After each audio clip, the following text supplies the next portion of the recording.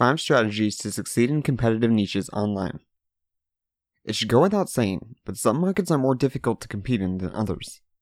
While low competition markets are easy to break into, and even a beginner can establish an audience without any serious marketing efforts, others are difficult to even establish an initial audience. It could take months and hundreds of hours of work before entrepreneurs in these markets experience any return at all. Fortunately, however, expensive markets tend to offer great rewards in return. After all, a market becomes competitive due to the fact that there's so much money to be made, and competitive markets offer incredible opportunities to scale. In this article, my goal is to shorten the time it takes you to succeed in these markets, sharing with you tactics and strategies myself and others have utilized to build our brands in competitive industries. Over the years, I've competed in both small, refined niches as well as major markets like business and parenting. These are markets that have insane amounts of brand loyalty, and getting a consumer to make regular visits and purchases is very tough and often quite expensive. There's a healthy degree of skepticism to newcomers, and establishing any sort of name for yourself, let alone growing an engaged audience, can be difficult. While my baby product brand is far from becoming a household name, we've managed to carve out our own niche market, and our blog audience and customer base is growing every day. I only mentioned this to show you that what I'm about to share with you actually works, and can be applied to your business regardless of the market. I've used these strategies to build my personal brand here as well. So, without any further ado, let's begin. 1. Draw out what makes you unique. Make yourself memorable. When possible, play out whatever it is that makes you unique. No business is going to be the best at everything that they do. What's important is that you are remembered as being the go-to choice for something specific. Therefore, putting some sort of spin on both your products as well as the content you put out is extremely important. After all, the absolute worst thing you can do in a competitive market is blend in. This guarantees you will be quickly forgotten, especially if you don't have the budget to retarget old visitors. If you aren't sure about what makes you unique, don't worry. Here are a few things you can do to differentiate your products and content to help you stand out. Utilize different types of content than what is standard: video, audio, interactive quizzes, etc. Niche down further. Become the true expert on a more specific sub-niche before branching out. Structure your content in a different way, doing things your competitors aren't. Developing product features that aren't existing products, utilizing data you've collected online, and drawing out your personal tone of voice in your content or writing in a more approachable, natural way. As you can see, it's not always about having something unique to say. Sometimes as simply as possible. In these cases, differentiating your brand based on its presentation can help you to become more memorable and carve out a space in these competitive markets. 2. Focus on retention. This, more than anything, will ensure that your brand grows steadily over the long term. Even if you are only getting a handful of new visitors each day, if you are able to retain them, your audience is guaranteed to grow over time.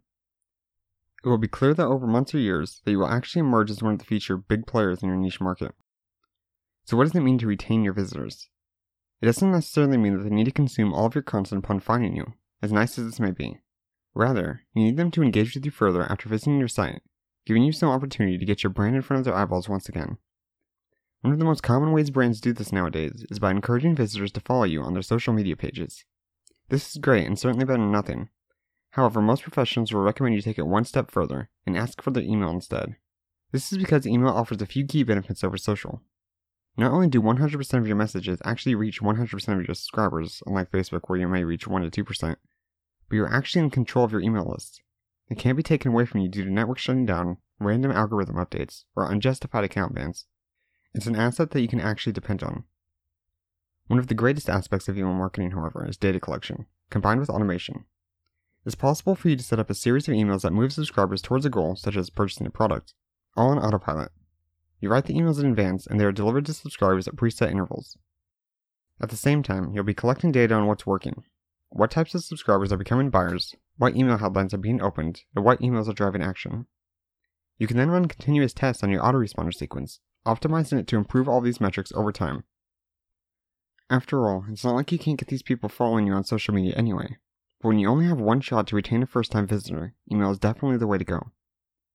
If you want to learn more about how you can utilize email marketing to succeed inside of competitive markets, I highly recommend checking out my course on this very topic, which you can reach by visiting jamesmcallisteronline.com/email.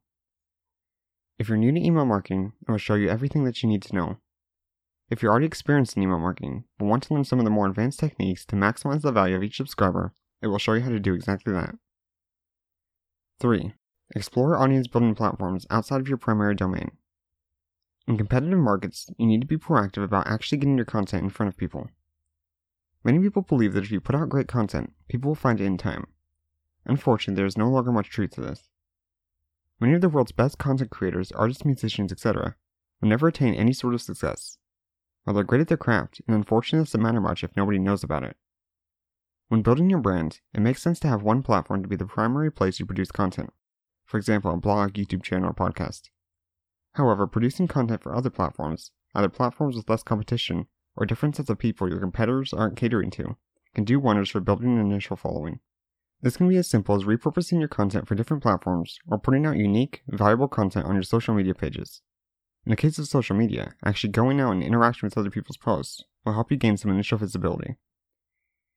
In my post, Build Your Brand's First 10,000 Fans with these free strategies, I share a relatively unsurprising fact.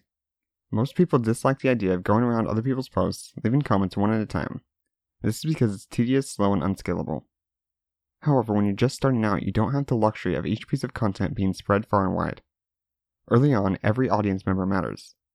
If you can build even one engaged fan for every 10 comments you leave, you at least have something to work with and get the ball rolling.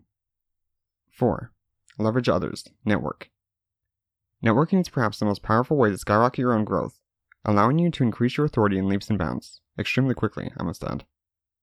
This is because networking allows you to leverage the work other people have done in building an audience. When you're able to tap into that through the form of a shout-out, guest post, or a more extensive collaboration, you get to take some of that audience back with you, building yourself up in ways that would otherwise not be possible. Of course, all networking is built on a fair exchange of value, and this means that the other person is benefiting from the connection as well. After all, networking for strictly selfish purposes never works out for anyone involved, and will actually hurt your credibility in the long run. Still, don't be afraid to reach out to others in your market, particularly if you don't offer competing products. Most content creators online are friendly people, openly looking to collaborate as well. Give up the idea that other content creators are your enemy. They may be competing with you, but most markets aren't a zero-sum game.